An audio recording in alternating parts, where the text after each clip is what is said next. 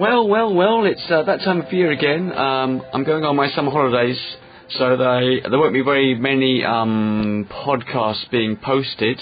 But to keep you interested, I have got a mini podcast here with the man who started takeout comedy in Hong Kong. Really, such a big influence on everybody in this whole Asian stand-up comedy scene that's taken off over the last 5-10 years. Today, very happy, I managed to pin down Jamie Gong. It was a very good wrestling move. No, I managed to find some time to talk to Jamie Gong, and he gave me a little bit of his time to tell a bit about how he came all the way from New York to Hong Kong to set up a comedy club in a place where there was no local stand-up comedy. So here we go. We're going to talk to Jamie Gong. Of course, to keep my costs down, only the 3 most recent podcasts are listed on Podomatic and on my iTunes. For all the thousands and thousands of episodes that you're going to want to listen to while I'm away on holiday, just go to my website, thebigbenshow.com, and you'll see, if you scroll down, there's loads and loads and loads of episodes of jugglers, clowns, stand-up comedians, belly dancers, mentalists, all kinds. So check that out. We're going to talk to Jamie in just a moment, but I want to tell you something. I was at a birthday party, and a little kid, about 3 years old, I was doing the show, and in the audience was a little 3-year-old kid, and at one point he turned around and whacked the kid behind him, gave him a great big punch in the face, and knocked the kid over. So of course this is too much, right? I allow a little bit of rambunctious behaviour if they're just getting happy and overexcited and hyperactive, but this is violence. So I immediately stopped the show and said, that's enough, okay? And I have this sign that I hold up, and it says, on the sign it says, naughty corner, 3 minutes. And I held it up, I read it out, naughty corner, 3 minutes. And bless him, the little boy had obviously had this punishment sent out before, maybe by his parents, have punished him in this way. So he got up as soon as he saw the sign, and without saying a word, he walked silently to the corner of the stage and stood there looking sort of doleful. It was so funny. He was going to stay there for 3 minutes, so I carried on with the show. I said to Al, okay, good enough, you sit down and I'll carry on the show, but don't do that again. Alright, so well, that's it. Let's go and talk to Mr. Jamie Gong. Alright, Jamie Gong. Hello, Big Ben. So, let's just get right into it then. We haven't got too long. Tell us about your life story. Where did you come from, and how did you end up? From New York City. My mother's from Hong Kong, so I was coming here like 20 times before I moved here, summer of 06. And I just saw the potential of opening up a comedy club not only in Hong Kong but in Asia. You know, why not? Who doesn't want to laugh? Yeah. So I was doing comedy already since 1989 in New York City. Any family influence? Any reason you started comedy? How come? Not everybody. Why I was doing comedy? Why did you try comedy when you were in 1989? Yeah. Oh, I love laughing. Love watching the Tonight Show with Johnny Carson many years ago. Yeah. Just grew up with laughter, and then did it on a dare in 1989 at Syracuse University, and got hooked, and then got a little bit better. Then moved to New York City in 1991, back home basically after graduation. So I was doing a little bit more, but I had a job, and I felt that was just a job in retail, and I felt that was not my calling. And opening a comedy club and bring more laughter here to Asia is my calling. So you were working in retail and going to the open mics in New York? Yes. Ah, right. And no open mics. I was doing shows. Doing shows. Yeah. Ah. Tell me more. What were you doing? I performed at some of the top clubs there. Gotham, Comedy Cellar, Comic Strip. Oh, cool. So Caroline's. I was already performing some of the top clubs over there. And then I saw you at the One Night Stand Comedy Club in Singapore. Must have been mid late 90s. 90s? No. It was 05. So okay. That was part of my research. We came here 9 times in 2 years, 05 and 06. And we did 3 shows before we opened up this club, and one of the shows we did was in Singapore with Paul Agata. Yeah. So you saw us there, yeah. So we did one night stand over there. I still got your T-shirt I was still testing out my theory that there should be more comedy in Hong Kong. So that was part of my test. And it kind of worked. And then now look at Singapore now. There's shows every night in Singapore. Yes. Now, do you think that? I mean, obviously, you've had a massive influence on the whole region, because I've been in Southeast Asia since 1994. I remember going to an open mic which someone set up in Singapore. It lasted about 2 months and then stopped. I set up one which lasted 2 weeks and then stopped. And so as there was nothing there, how did you make it happen? How did you manage to? Well, I went in Singapore. You mean? How do you make it happen anywhere? How do you make it happen in? You have to plant the seed. Like we did over here, we planted the seed in Hong Kong, and then I go to different cities to teach stand-up comedy, and Singapore is a perfect example. I went there 5 years ago to teach stand-up comedy, and we started Take Out Comedy Singapore basically 10 months. Open mic just like this, but since I was not there, we have friends run it. But it died after 10 months. But Umar Rana was my original student. That's right. He saw the potential, revamped it, renamed it Comedy Masala, and then voila, 5 years later, he's doing what I had hoped to do. He gets 200 people on a Tuesday night, so kudos to him. So now we work together with Umar, and then and now Singapore too is a thriving comedy scene. There's so much comedy not only in Singapore, Hong Kong, Kuala Lumpur, Beijing, Shanghai, Tokyo. We did shows in Burma last November. So for us, we like to say we set the bar, and now there's growing comedy scenes, local scenes all around Asia, basically because of us. We started it, but we never said we were the first stand-up comedy shows ever in Asia. No. There was comedy shows before we came along. Right. Basic pros though, right? But no one was focusing on the local scenes and teaching it, building, finding the next Hong Kong Jerry Seinfeld, the next Singapore Billy Connolly. No one was doing that until we came along. Yeah. And how about the various open mics that they have in places like the Philippines and Beijing? Have these all started in the last 10 years? Yeah, for sure. They partly or mainly inspired by you. I would just say so that we inspired each other. Like I inspired them, but also seeing those scenes grow also inspired me to continue what we're doing also.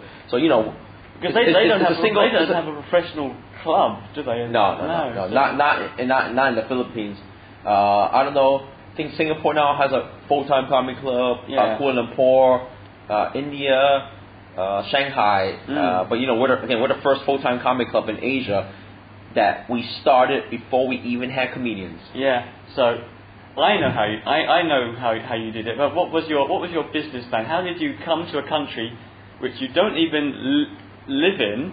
You come from America to Hong Kong, and you set up a club for a comedy club, and there are no professional comedians. So what did you do? Believe. Yeah. Take the risk. I think what you did is you set up workshops, didn't you? Yeah. I had to teach. To have a comedy club, you need comedians. So I had to teach for the first time in my life, fall of 2006. Yeah. Before we opened February of 2007. You were my original student. You're the last remaining original comedian from February 2007, our original show. Yeah. So, and we're gonna hit show 1400 in a couple of weeks. Our 9th annual Hong Kong International Comedy Festival is coming up, so it's amazing to see all this develop and progress through 9+ years. Okay, here's some random questions. Late Night with Conan O'Brien. You've been on Late Night with Conan O'Brien? Yeah, sure. I met him. Wow. How about what are like highlights? Can you remember any particular really good shows that you've really enjoyed? That you've done, and also any things that have gone wrong. I think all our shows have basically been great. Some of our shows that stands out that I think could have been better was in the beginning we had a few hecklers, and then our comics were not experienced enough to handle them. That's true. It caused some awkward situations. Now, if there are some hecklers, now our comedians are more experienced to either ignore them or say something quite witty. So for me, it's amazing to see that develop. With the comedians. But the pros also, all the pro shows are always great. Paul Agata, as we all know, is our most popular comedian. For me, it's also great to see the audience come see a professional comedian like these international guys that we bring over, and also for our local comedians to hang out with these guys. Like Nick Griffin is this weekend, first time ever in Asia. He saw the potential, and we were just hanging out yesterday, and with Jim Brewski, and I said, who would have thought for Jim Brewski, for anybody, to come all the way to Hong Kong to get a gig at Gotham Comedy Club? Yeah, that's amazing. To come all the way out here when you're in the States, instead of just trying to go to New York City and get a gig, but you had to come all the way to Hong Kong to get a gig at Laugh Factory, Gotham, Acme, and Punchline. I know. So Jim Brewski won our competition. That's for those right. people out there who did not know last year. And now he's going to America this summer. Doing a tour in a couple weeks. Brilliant. How important is your website for your business? So it's really important. It has all the information. We tell everyone to go to the website. And it has all the information for all the shows. Let's promote your website. Takeoutcomedy.com. Brilliant. Yeah, go and visit it. It's a really good one. Have you done comedy in different places? In the club here is great. This is a perfect place to do comedy. I've done it here for almost 8 years now. Almost. Yeah, it's a long time ago. So where have you done comedy? Have you done Me? Comedy? Yeah. Oh, I've done it in Burma, like I said earlier. I've done it in Shanghai, Singapore. How about different kinds of venues? Have you done in hotel ballrooms? Have you done it for private events? Yeah, well, before I moved to Hong Kong, I was doing all over the USA. Yeah. So, weddings, bars, ballrooms, colleges, comedy clubs, obviously. So, outdoors I've done. So outdoors. That's why I've done it all. That's why I come over here. I share my experiences with some of you guys, and that's why for me building this room, we basically brought the best practices of all the comedy clubs into this room. This is a store before, so I designed the whole room. For those of you listening who's never been to our club, you should come see our club. We've designed this room just for stand-up comedy, and it's getting there. The reputation is there. This is soon to be one of the best comedy clubs in the world. Yeah, I think it's a very good club. It's amazing. I've played in different venues, and this is a great venue. Why do you think this venue is so good? Intimacy, low ceilings. Yes. Yeah. And there's no distraction. Yeah. So we're lucky that we survived without a bar, without F&B. So that's good and bad. You know, that's why we thank everyone that walks in, because their ticket sales helps pay the rent and helps us keep this going. Yeah. So we thank you, audience. Yeah, because I hear that a lot on other comedians' podcasts about how hard it is when people start serving food and taking orders during the middle of the show. You haven't got that problem. We have nothing here. No distraction, low ceilings, intimacy. This is a kill room. Yeah. And you got the lighting's perfect as well. When you're on stage, the audience is in almost complete darkness for the performer, and you really are. You're the focus of attention when you're on stage here. Great. Let's see some random questions to finish up with. This is one I like, because I do a lot of corporate events, and you must get some corporate events as well. How do you deal with a corporate event? I always like asking people I interview about that. What do you mean, how do you deal with it? Right, okay, for example, do you get bookings from... First thing is, sometimes I get the booking direct from the company whose annual dinner it is. Sometimes I get a booking from an event, an inquiry from an event company. Yeah. And say they want a stand-up comedian, and you're there on the night and you're doing the show. Do you request that your act happens when they're not serving food? Yes, things like that. Yeah. You for those corporate events, 10 to 12 minutes is efficient. Sometimes they ask for half an hour, 45 minutes. Yes. Sorry, ain't gonna happen. Yeah, I've heard that before. Yeah. 10 to 12 minutes, 10 to 15 minutes is good enough. I say 10 to 15 minutes because if it's not going well, you kill it at 10. If it's going well, then you do 15. That's it.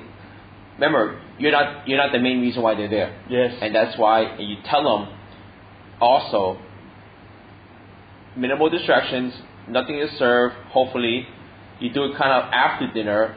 A little bit, like, because that's when you don't want to serve, you don't perform before dinner because they're starving, right? Yeah. And also, this is very important. Remember, you're the only comedian there. Yeah. There is no opening act. It's just you. So the host, first of all, it cannot be a surprise. You cannot. The people have to know that it's okay for them to laugh. Yeah. And which means that the host, which usually you have to really babysit them and tell them what to do, have to really get everybody quiet. Make sure that they know a stand-up comedian's coming up. Yeah. That get ready to laugh, get them excited, and enthusiastic to see you, pump them up for you, and get your introduction right. Yeah, yeah. And don't say, and we tell you, hey guys, hey, now it's for comedy. Hey, come up here. Come up here, funny guy. Come up, you can do it. Come up here. Yes, and that's the worst introduction. Yeah, but the worst is if you've got that the host isn't. And the host usually don't care because they don't know, they don't realize, and they don't know how important it is to introduce it that way. Yeah, I mean sometimes the host isn't even isn't a professional MC. The host might be someone from the actual company itself who's just volunteered to announce stuff. Which basically you need to write your introduction on a piece of paper and you give it to them and you tell them, and you might be hard, but you have to tell them, just read this. Yeah. And how about the lighting? I say I've done shows and sometimes the whole room is almost as bright as daylight, and I try. No, you have to tell them you need make it well before you even perform. When they ask you your requirements, stage lights, mic, a bar stool, hopefully, and those are the requirements. Yeah. If you know, we've had comedians that done birthday parties, no stage, no nothing, no microphone, just yell out loud. But listen, the bottom line is, if they're paying a lot of money, it's up to you to see if that gig is worth it. Yeah. So there's a lot of hell gigs out there, and a lot of people who don't want to pay you, and if it's not worth it, I've done them all, so that's why. If you haven't done it all, you might want to do like a gig that is not the best, doesn't have the best setup. But you know what? If they pay decently, do it for the experience. Yeah. And you really appreciate what we have in this room. Yeah. Yeah, that's true. So, I've done them all. That's why I don't do any more. Do you ever turn it down because you just think the setting is completely wrong? I just turn one down last week. I get emails from venues that, hey, can we do a weekly show, a monthly show at our venue? So often, if I don't know the venue, I do a site visit. Yeah. And in Hong Kong, a lot of venues here are, almost every venue is not even made for a comedy show. That's why I do a site visit. I tell them right away, I don't care how much money you're paying us, the show here's going to suck. Yeah. Okay, here's a good one. So I visited a venue just last week, and I said, we ain't gonna do no shows here. It was horrible. Yeah, you have to. Going back to your life or career, what are the any turning points, any really key moments that changed? 9/11. Really? That was a big thing to you. I saw the whole thing in Chinatown. That woke me up. That made me realize that, you know what, I need to quit retail and do more comedy. So Take Out Comedy actually started to. You were in New York. Yeah, Take Out Comedy started to in Chinatown to revitalize the nightlife in Chinatown. It's on my website. So weren't you a tour guide? Yeah. For a while. Carried an Olympic tour, so we did so much to help out Chinatown. That's where Take Out Comedy was born, in Chinatown, New York City, and we grew nationally, internationally. Now we're here. Okay. If you're doing a 20-minute set, or what's your favourite length of set if you were doing a set? And often you do hosting now, but if you're doing a set, what's your favourite length? Say you're at a corporate event today, is it your corporate fest? 10 to 15 minutes. Exactly. Okay. And how would you structure it? Would you you clean, right? You do some research on the company a little bit, and for me, I like to see which every show, no matter what, come early and see who's sitting near the front, because usually these corporate events, they all know each other, obviously, right? And just like when you do charity shows where a lot of them know each other, that type of audience, you like to do some crowd work. Yeah. Talk to the CEO, because then all the other workers will love it, because how often do they see the CEO make fun of? Yeah. Not offensively, but you can always ask them, like, hey, Billy, you've been the CEO of this company for so long, we all want to know, but these guys are afraid to ask, but what do you do for fun? Yeah. Stuff like that. Put them on the spot a little bit, right? Everybody, because they all then will be curious, and then they'll also be on your side. But those type of situations, you have to, again, read the room and make adjustments and see what works and what doesn't work, because your job up there is also to entertain as well as make them laugh. All right. Here, to close off, are the random questions. Here we go. Are you a celebrity in Hong Kong? Are you famous? I don't think so. No. Not at all. You're sort of you're an underground famous figure amongst a certain circle. If you say so. Next question. Do you get stage fright? I still get nervous. Yeah. So that's what we do is it's so hard. I still get nervous, but like I've done this for so long that I hide my nervousness well. Yeah. Do you ever get propositions after a show? Do people think you're sexy because you're a such singer? Well, before when I was single, now. Oh yeah, your wife might listen to this. Okay, let's move on. What's your you're self-employed. Is it a lonely life? You know what? Yes and no. I mean, no one realizes what it takes behind the scenes to make this happen. So I do everything. I'm at my office. I work every day. Emails, Facebook, just to promote the shows. People don't realize I also do the ticketing for this show. Wow. But then I love it. But then showtime comes is when we meet so many people. Yes, so I'm like what I do is kind of like the extremes. I'm by myself working, but then when the shows comes, as you know, we meet so many people to the club. That's true. So your daily routine is very, very busy. You spend Monday, Tuesday, Wednesday, Thursday, Friday, Saturday, Sunday doing set the club. I mop, buy water for the club, all these things. We do I have to do everything to keep the costs down. All the posters, the media, everything. You've got to sort this all out. I got to do all this stuff. On Friday and Saturday, you're here doing organising the shows. Yeah. Nice. Okay, busy man. So Jamie, what do you think are your do you have any greatest strengths or weaknesses?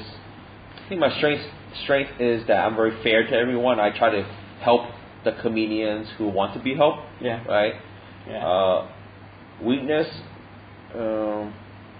I can't. No weaknesses. He's amazing. I have no weaknesses. You're a legend.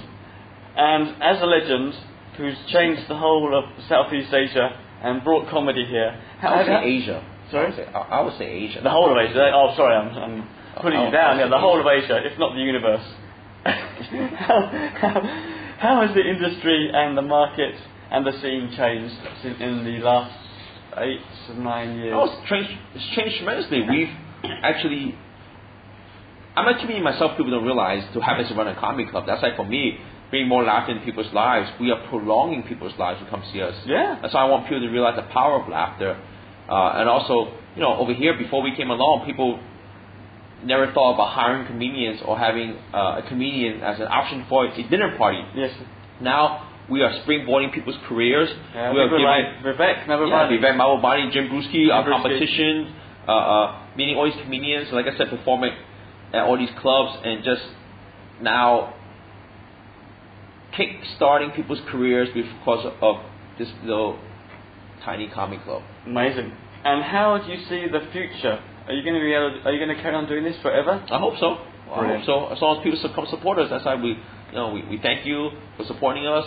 We thank the comedians for just doing what they're doing. We love it.